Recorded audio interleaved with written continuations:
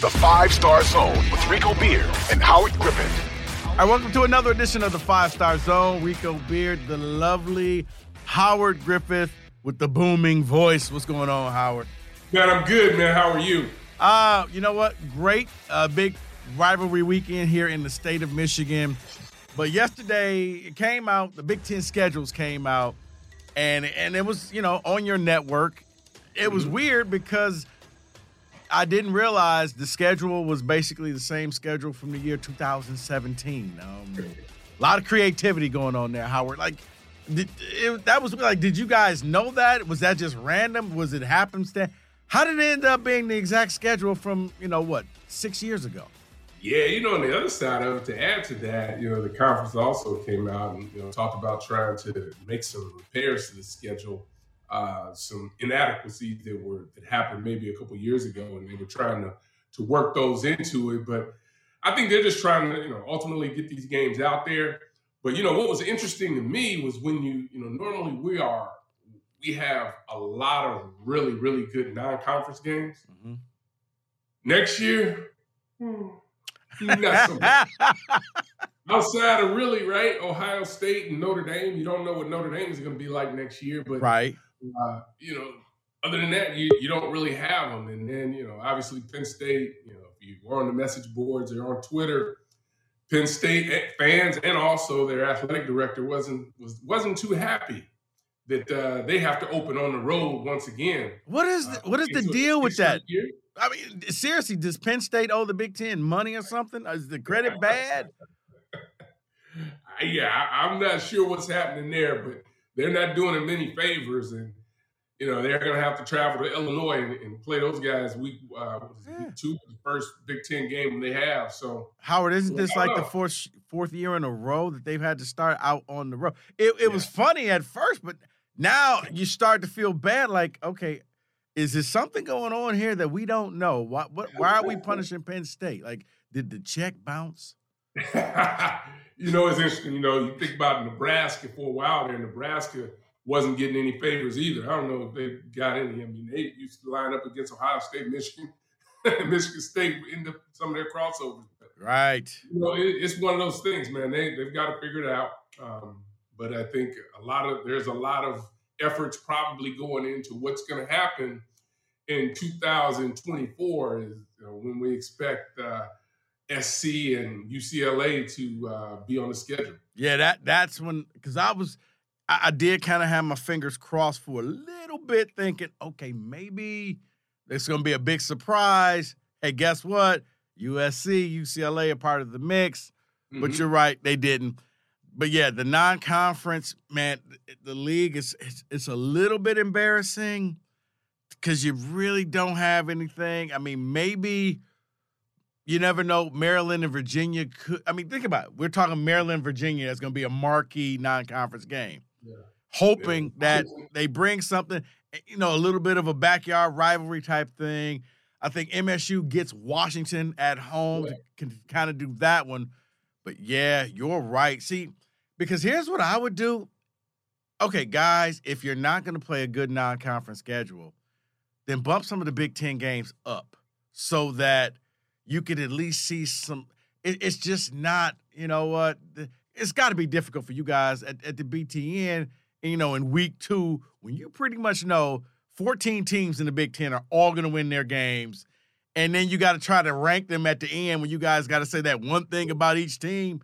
Right. Yeah, they now you nitpicking. Well, they did have 3 false starts. They did this. They did that. Right. You can't really. There was that penalty in fourth quarter with 2 minutes left. They got to really work on that, get that turned around. Right. It's like, if I'm the Big Ten, it's like, guys, if you're not going to play any big-time games, then move some of the games up. You don't have to start with 3 non-conferences. I kind of like it when, like, Penn State and Purdue played earlier this year in what was it, week 0. I don't know why it's called week 0 because it's really week that's a whole 1. That's a whole nother disaster. Don't even get me started. Week 0? Right. Who came up with week 0? Right. Well, it makes sense to me at all. I'm still confused. Me too. I mean, it used to be that Notre Dame was the only team they would play a game before the rest of the schedule. But, like, if there's a bunch of games, that is now week 1, and everybody starts in week 2.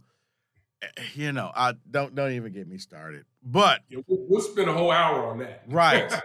But yeah, if you know what, I like it when you at least come out the gate because that's Big Ten versus Big Ten. So if you're not going to get, Ohio State taking on, Miami or Michigan taking on LSU, then give me something to look forward to because unfortunately this season, college football to me didn't really kick in until maybe week 3 or week 4 because that's when you had teams at least facing a Power 5 opponent and not just, some directional school in the state where you knew that the backups would be in by halftime.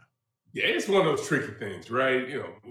Schedules are being made so many, some 15 years out. They're announcing a home and home series. I'm like, well, what's the point of that?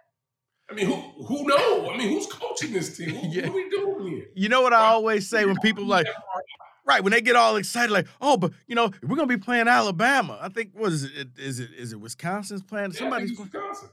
And I simply said this: you do realize that the Alabama and Wisconsin starting quarterbacks are probably in the 2nd grade right now. When you look at it like that, it seems ridiculous, but it's true. Their starting QBs are in the 2nd and 3rd grade. So you can't get excited. Heck, at this point, you don't even know if you're going to be sitting in a regular seat or even in the handicap section or still alive at this point. Right. Talking about I can't wait for that matchup. Right. I'm just hoping to be alive when the matchup happens. The pandemic did a lot of good things, a lot of bad things, and it sucked. But it showed the ability to adjust and schedule on the fly. No doubt. I don't know why all of a sudden we're going to act like that can't happen again, but I like the fact of I've often said in college football, you shouldn't have a schedule set up, Howard, anything past 2 years. I'll allow a home and a home, but that's it. Other than year 3 and year 4, that's still undetermined. We're going to figure that out. But I'm never going to go out because this way you could at least kind of schedule teams. Okay, you know what would be a good team to play? They're up and coming. We're up and coming. Let's play this team. Let's play that team. Now, it's going to be difficult for teams like Alabama because then let's face it, nobody's going to want to play them, period. Right. But for the majority of the schools, let's just schedule a home and home. At the max, you schedule 4 years out. That at least means that your freshmen, you know what, you're planning it out to their senior year. But 10, 12, 15 years from now, and then it's just going to end up getting canceled anyway. I mean, I know here. That's what's going to happen. They're going to cancel them because the schedule, these super conferences will be in full swing by then, and you'll be playing all these in-conference games, and you won't want to play those non-conference, big-time games anyway. So the thing is going to be a moving target until I think expansion finally settles down, and I don't see that happening anytime soon. No, me neither. Yeah, because you already had the SEC told Texas and Oklahoma, you're not playing those games. You can go ahead and ditch those.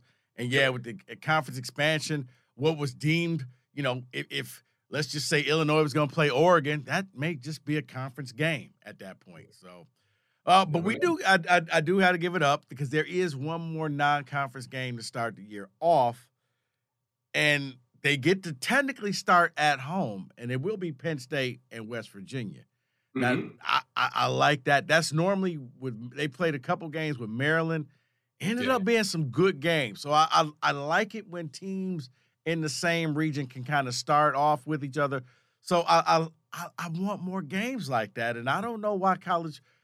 I mean, is it a coaching thing? Is it an athletic department thing? Is it an AD thing? Why are teams so afraid just to play somebody good in a non-conference? Or we've seen schools also be able to turn around and change directions and go play a different school, right? Even though you may not have the room on the schedule. You watch Notre Dame turn around and they're playing Tennessee State, right? Which with Eddie George and Marcus Freeman, an Ohio State connection from that perspective. But so you see institutions being able to make moves like that.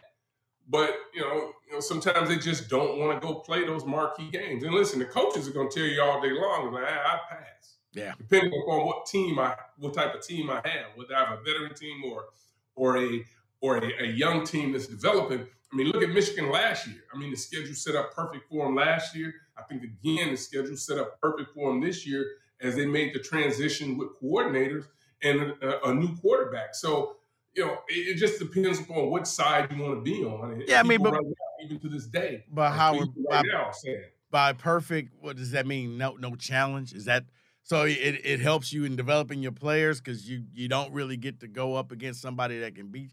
See, I've been under the understanding if you play somebody that can challenge you and that can beat you, you're gonna learn a lot more about your team rather than just playing. Let's just a bunch of cupcakes. Because what do you know? You know yeah, that and you that's think fair. you're good. But if you're breaking in a new quarterback, would you rather him, be able to grow No, that's throughout fair. that non-conference schedule?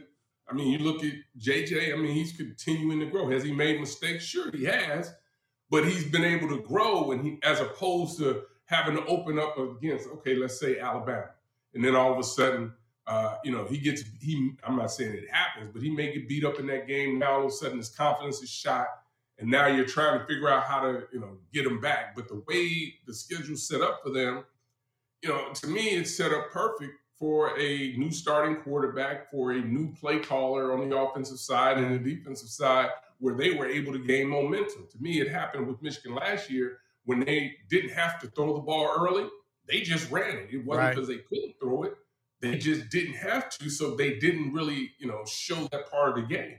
And then once the season got further into it and they needed to throw it, they proved that they could do that. So sometimes the schedule sets up nicely. Like, again, it just depends upon what type of team you have, what type of veteran teams that you have coming back. No, I mean, it's true. I mean, the flip side to that, I think it was Quinn Ewers, former Ohio State quarterback, played for Texas. Until he got hurt, man, he was having his coming out party against Alabama. It was just like, whoa, this guy's the real deal because you couldn't say, well, that's North Texas. Man, that's Alabama. And he was lighting. And we then found out that Alabama, that secondary is not that good. But you're right. If you're breaking in a new QB, if you're breaking in a new offensive or defensive coordinator, these are probably the types of games that you want. But I just think that, the Big Ten is either you put Big Ten games to start the year off, and if you're going to play those other games, play them later. I just think from the fan perspective, it's just it's disingenuous. You're almost cheating them because you don't get discounted seats, you don't get discounted parking. The hot dogs is still $6. Like everything is still full price, and it's just not fair to me because you're not giving them a quality product. It's like. Yeah, it's, you love your team, right? Well, just come on out here and trust us on this. Just enjoy this game, even though you know that you're going to end up going home by halftime. Yeah, it's tough. I mean, but that's where we are right now, right? And they're fortunate if they're even showing up because, they probably can get the game on television and have a better experience at home. So, I think that's the battle that the institutions are having to face by, what type of product that they're putting out on the field. And to ensure, that people are going to, pack the stands no matter who's out there. And not everybody, in the Big Ten or throughout the country, that when the stadium opens up, you can assure yourself that it's going to be a sellout or really close to it. There are just not that many programs. We're looking at you, Indiana. Yeah, we're talking to you, Indiana. Yeah. So sometimes that's what happens, right? Unless you're playing a marquee opponent. You're not gonna be able to fill your stands, and again, that's just the dilemma athletic departments find themselves in each and every year. Yeah. All right, Howard. Let's talk about the games coming up. Really, the two big marquee games in the Big Ten at noon. Penn State hosting Ohio State, and then that evening, Michigan hosting Michigan State. In either one of these games, Howard. Is there a chance that either Penn State or Michigan State can really upset the apple cart of college football, or are we just on a collision course, Ohio State, Michigan, at the end of the year? So the answer is obviously yes. There is a chance. The question is, does either team have the ability to make it happen, right? You're talking about Penn State. For me, it's, if Ohio State decides they want to play big boy football, can Penn State's defense bow up and do it and be physical? We saw them against Michigan. It didn't work out so well for them. We saw them against Auburn, talking about Penn State's defense. We saw them against Auburn, and they looked like they were the fastest things out there. I mean, they had linebackers running all over the place. We know the secondary at Penn State is an elite level secondary, but are they going to have enough time to be able to cover those receivers? That means the defensive line for Penn State's got to get to CJ. And what we saw with Ohio State versus Iowa last week was, that offensive line struggled a little bit in some four-man protections when Iowa was running some stunts. And you notice the Iowa team, forced them to kick some field goals as opposed to score touchdowns. So, I think Penn State has to have those explosive plays offensively.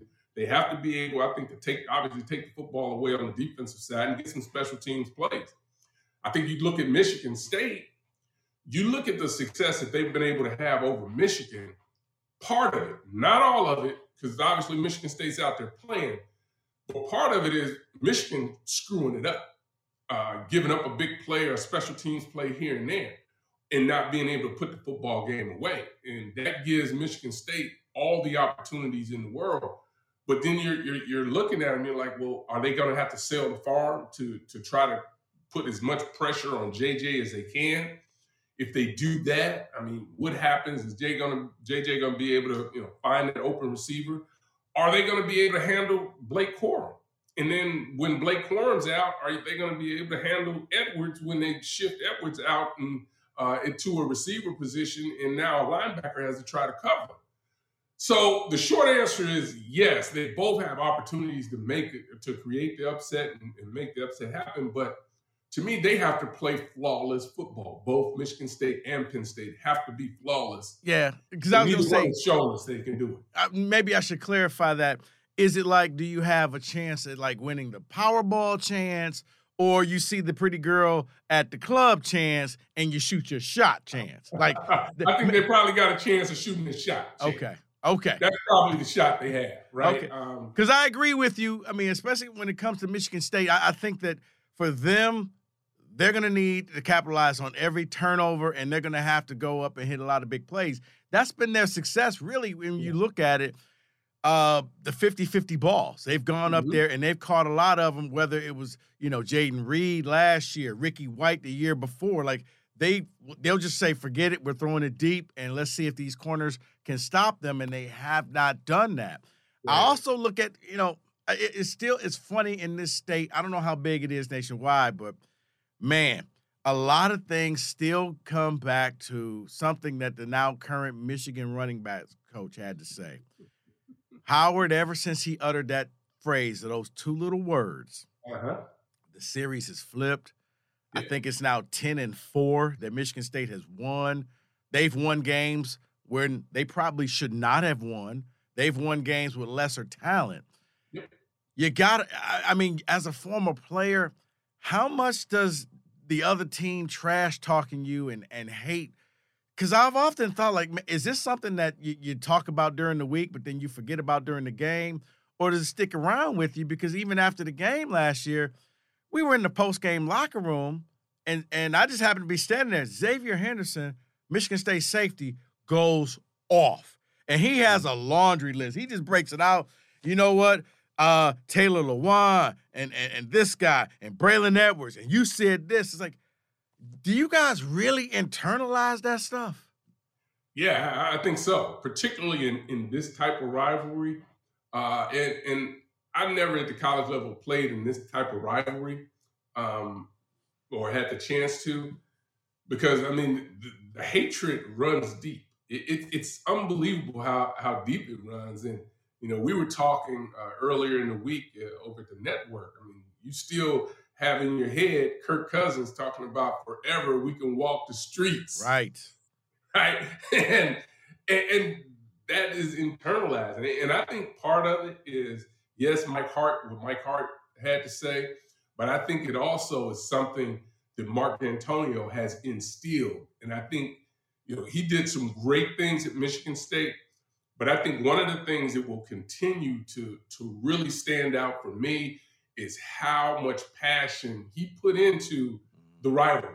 Because for a while, Michigan didn't have it going. They didn't have that thing going over there like they have it going now. And Michigan State had it cooking, and they were rolling, and they would play the chip on the shoulder card all the time. And Coach D'Antonio did a tremendous job. And that's what happens when the players internalize what's happening from the front of the room. I talk about that a lot. You can always tell what the head coach is saying from what the players say in during the week, post game. That always happens. That comes out, and you know how important this game is. And you're Michigan State. I mean, people are looking at the season a little bit different if you're able to knock them off once again. So that's the importance. I'd say this though: the problem, or one of the things that we're watching happen with Ohio State and Michigan right now, the separation is continuing. Yeah. There was a point where I thought things were getting closer from Penn State's perspective, from Michigan State's perspective. That's not the case right now. Michigan has clearly separated themselves. Ohio State was already there. I think Michigan is getting closer to Ohio State now. But the difference between 2 and 3 and 4 has gotten wider. And I think we'll continue to, unless, obviously the recruiting, you got to keep doing that, but you got to be able to win some of these big games. And you need a quarterback, to me, that can make those plays and really stress defenses to be able to make that jump. And also the roster, top to bottom. Yes, because I think that you're right. It's a catch-22 because those two teams separated themselves because, Howard, I think the rest of the Big Ten has kind of failed them. Like, I can't recall the last time that the Big Ten was really so. I mean, this reminds me of the stuff that you read about as a kid when it was the Big 2 and Little 8, when it was just, Bo and Woody and everybody else, and you just waited for the final game of the season because no one else stood a chance. And you're right. Normally you have a couple of other teams that can really do something, but this year – I mean, you look at Michigan's schedule and Ohio State's schedule, and their strength of schedule, I think, is like 120th and 122.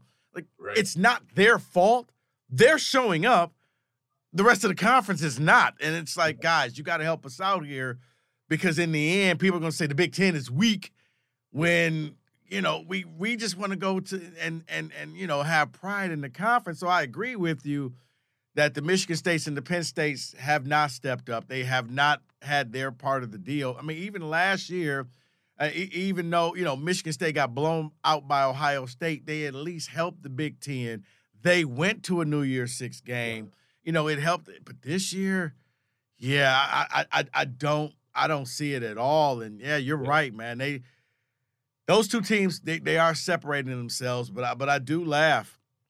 Because, I often tell people, because they're like, well, what do you think is going to happen at the game? And I said, well, for Michigan State, I think it's going to be a lot closer than what Las Vegas is saying. And they're like, well, why do you say that? I'm like, because every year except for one. 2019 was the only year Michigan went in there. I think the final score was 44-10, and it was just a beatdown. It was a beatdown from the opening kickoff. Michigan State never stood a chance. Michigan ran a trick play I think Shake Patterson ran a trick play.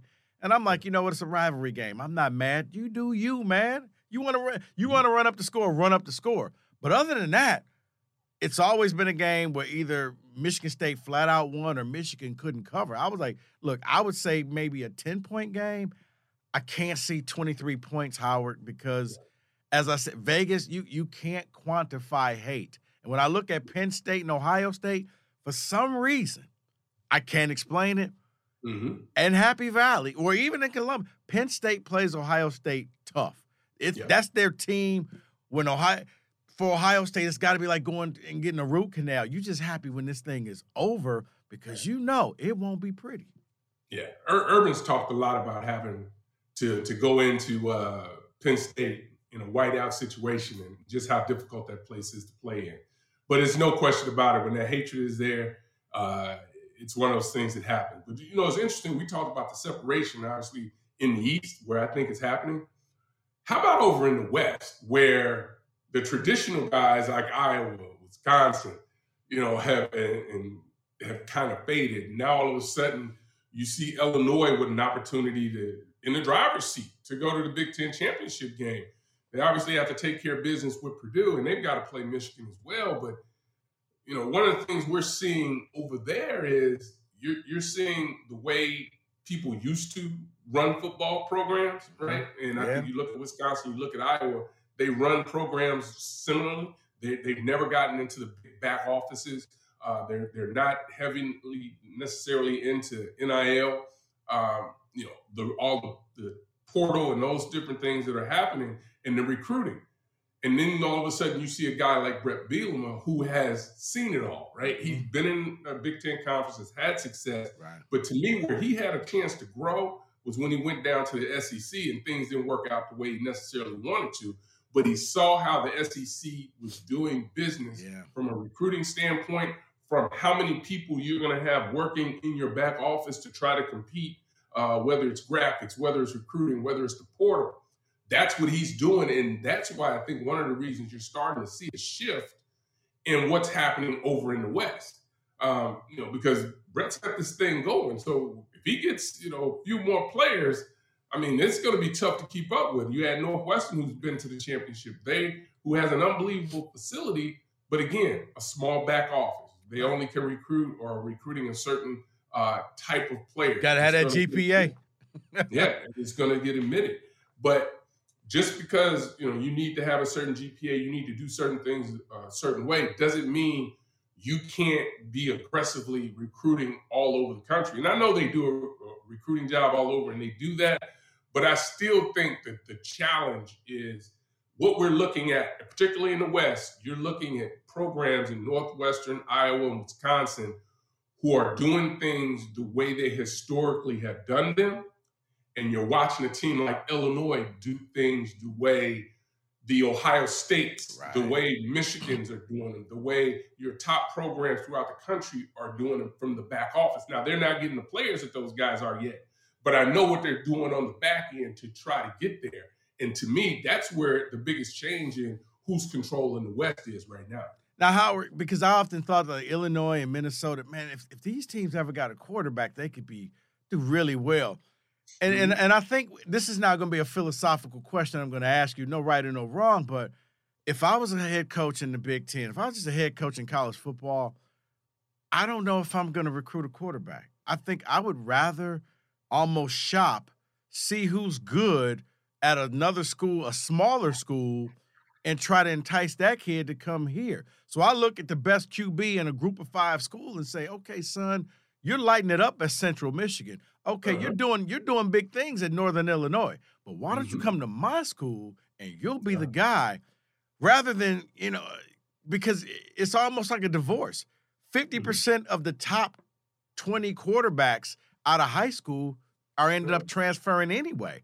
So why would I waste my resources and time? Because recruiting a quarterback is like recruiting a diva. You know what? I'm not. I'll take some guy just so I can have one. But if it were me, I would focus more on the portal and trying to get a kid who was just a late bloomer to come to my school as a sophomore, a redshirt freshman or sophomore, and just kind of take over the program that way. I mean, I know it's a high risk, but it just seems a lot easier because if you got a QB, you can go a lot further in college football. Well, you only need to look at DeVito from Illinois, and how about Michael Penix out of Washington? Right. He's lighting it up, right? But what you have here is you have players who have played college football, whether they've had injuries, whether they got buried on the depth chart, but have been productive players when they've had that opportunity. So you're right. If you can go into and that's what the portal really is all about. Right. Be able to go in and get that hired gun, quote unquote, to come in and help your program. And maybe if you're not one of the elite programs, that may be the best strategy because Urban Meyer told me, a long time when he first got into the conference, right? And I was asking him about how he recruits quarterbacks. And he says the challenge with recruiting the best of the best, those top elite guys, that if you're not in on them early, meaning the end of their freshman years, beginning of their sophomore year, you don't have a chance. And his example was, I wanted Deshaun Watson, but I couldn't get him until late. Right, I wasn't trying to get in until late. Yeah, and ended up not having a shot at, right? So those are the kind of things that happen because these relationships have already started. So you're not able to wait to the last minute the way you might be able to hold a scholarship and think, okay, I'm going to go get this guy right now because of who we are. I'm going to be able to bring him in. These relationships run deep, particularly at that quarterback position. And if you haven't identified that individual, if you don't have what we call that champion that knows him, that you have a relationship with, that can help nurture that relationship, it becomes difficult to do. And that's why I think you see these quarterbacks, they move around and move around quickly, and they go to a new spot and they have all kind of success. How about Levitt at Kentucky? Right. Yeah, that dude's turned into one of the top 2-3 quarterbacks in this upcoming draft, and he was buried at Penn State. Right. So, right. And so right. You look at that because I'm like, okay, could you imagine if Penn State with their, because there'll be sophomore running backs next year, or Iowa, who always has a great defense, you go out and you go bring in Cade McNamara, who is just sitting this year. He'll have still 2 years of eligibility left. He's played. He's won a Big Ten. Yes. You add him to your roster, instant success. Like, to me, that's what I would do. I wouldn't even bother going after the kids in ninth grade. I could spend that time trying to build up an offensive line, a defensive line, have a ready-made team, and then just swoop in there and say, hey, son, you know what? You're buried on Alabama's depth chart, or you're buried on this team's depth chart. You come here, you're my guy from day one. That's just me. That's what I would do. And to me, it goes back to the recruiting process, right? So you're recruiting a kid. Maybe you come in second, third choice, but you know what? You're not getting all upset with that kid or that head coach, high school coach. Matter of fact, you're saying, hey, good luck. We're always going to be here. Right. But I have to believe. I mean, it's just what goes on because relationships, the whole recruiting process is nothing but a large relationship that you're creating between people that, they're not coaches that continue to reach out every now and then because they're talking. They may be recruiting a kid at a school now that's a junior that they were really recruiting hard. They were recruiting another kid that chose another place his senior year, and he went off somewhere else. And now he's not happy. And the high school coach is saying, well, yeah, Danny's not real happy where he is right now. Right. Is that right? Yeah. Well, you know what? If he goes into the portal, maybe we'll have a shot at him. Howard, it's funny. I've talked to multiple coaches, high school and college, and they've all said that's a real thing of what you're saying, where it's, you know what? Hey, good luck. It's like it's a relationship. I hope you two are doing great. Here's my card. If things go well, if you guys start fighting too much, give me a call. I'll pick you up at the bus station, and I'll find you someplace safe to hang out. Because that's what it really is, where the high school coaches are kind of being the broker, like, hey, you guys still interested in that quarterback? Because I don't think things are going to work out for this guy in Arizona, or they're not going to work out for this guy at Boise State. He may want to come back home.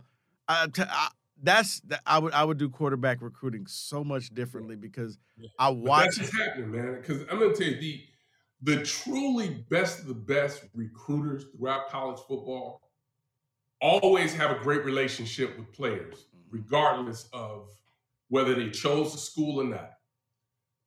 The relationship and the bonds that have happened or that were created because they were recruiting this young person, for 2-3 years in some cases, those things don't go away.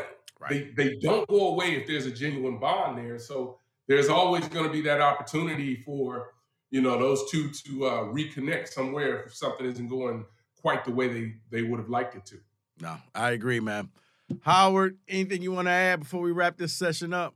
No, I'm excited about this weekend. I really am. This is obviously we talked about the Michigan State game. That's going to be huge, but it's also going to be a chance. This could be a huge statement game for Michigan because up until this point, people I think outside know the Michigan State where they are right now as far as a program. They're still growing and the success that they had last year. But I think everyone's still kind of waiting and seeing. Well, Michigan, we know they're good. We know they're good. Is this going to be a week where they maybe stumble because they're looking ahead? I don't necessarily believe that. I think Ohio State the same way, an opportunity for them. This is the only team around that can go score 50-plus points and people be upset because they kick field goals in the first half instead of scoring touchdowns. So it's just opportunities that are out there. And again, it's the Illinois game. Illinois-Nebraska is going to be really fascinating because Nebraska's playing better. They're looking better.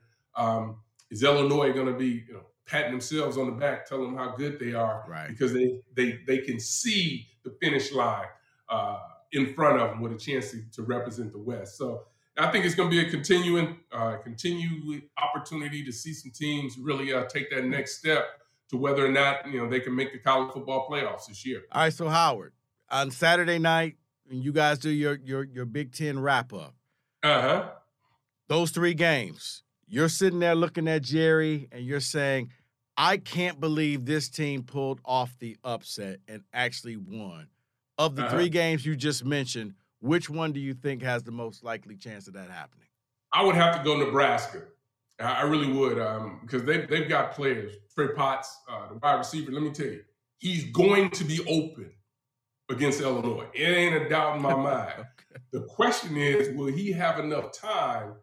Will the quarterback have enough, Casey Thompson have enough time to find him? Because Illinois gets after the quarterback as far as the sacks are concerned, the hurries, they get to the quarterback. So to me, that's the more likely scenario. And if Illinois is not prepared and looking past Nebraska, that's the game I think that's going to happen. The other 2, I know that Mel's going to have his guys ready to play, but I think Jim Harbaugh is really, I think, to me personally, I think he's elevated his coaching over the last, year or so, 2 years, because he's able to press the right buttons. He's getting the right people in to, you know what? He's letting those guys coach. You know what? Exactly. I think he became a CEO. And I'm going to let you run my offense. You're going to run my defense. Mm-hmm. I'll get the final say. So I think it was a lot of meddling in years past where you're like, well, because you could kind of see it like, well, Coach, that's not what we practice all week. Mm-hmm. What are we doing in the game? Like, I thought I was here to run this team where it seems like the past 2 years, especially on defense, he's had 2 different defensive coordinators. And honestly, I don't even think he walks into the meetings. He just fully trusts you're going to stop this other team, and I don't need to worry about it. Which is significant. And I mean, you look at, Josh Gaddis, to me, once they stop meddling and let him do his thing, and they got Coach Moore in there to run the offensive line, team took off. Yeah. It took off. So, you got to let these guys coach. But to me, going back to the original question, I think Nebraska has probably the best shot at the upset. All right, Howard, appreciate it. Thanks for watching the show. Thanks for listening to the podcast. Make sure you keep subscribing. Keep telling your friends so, Howard and I can make a little something on the side.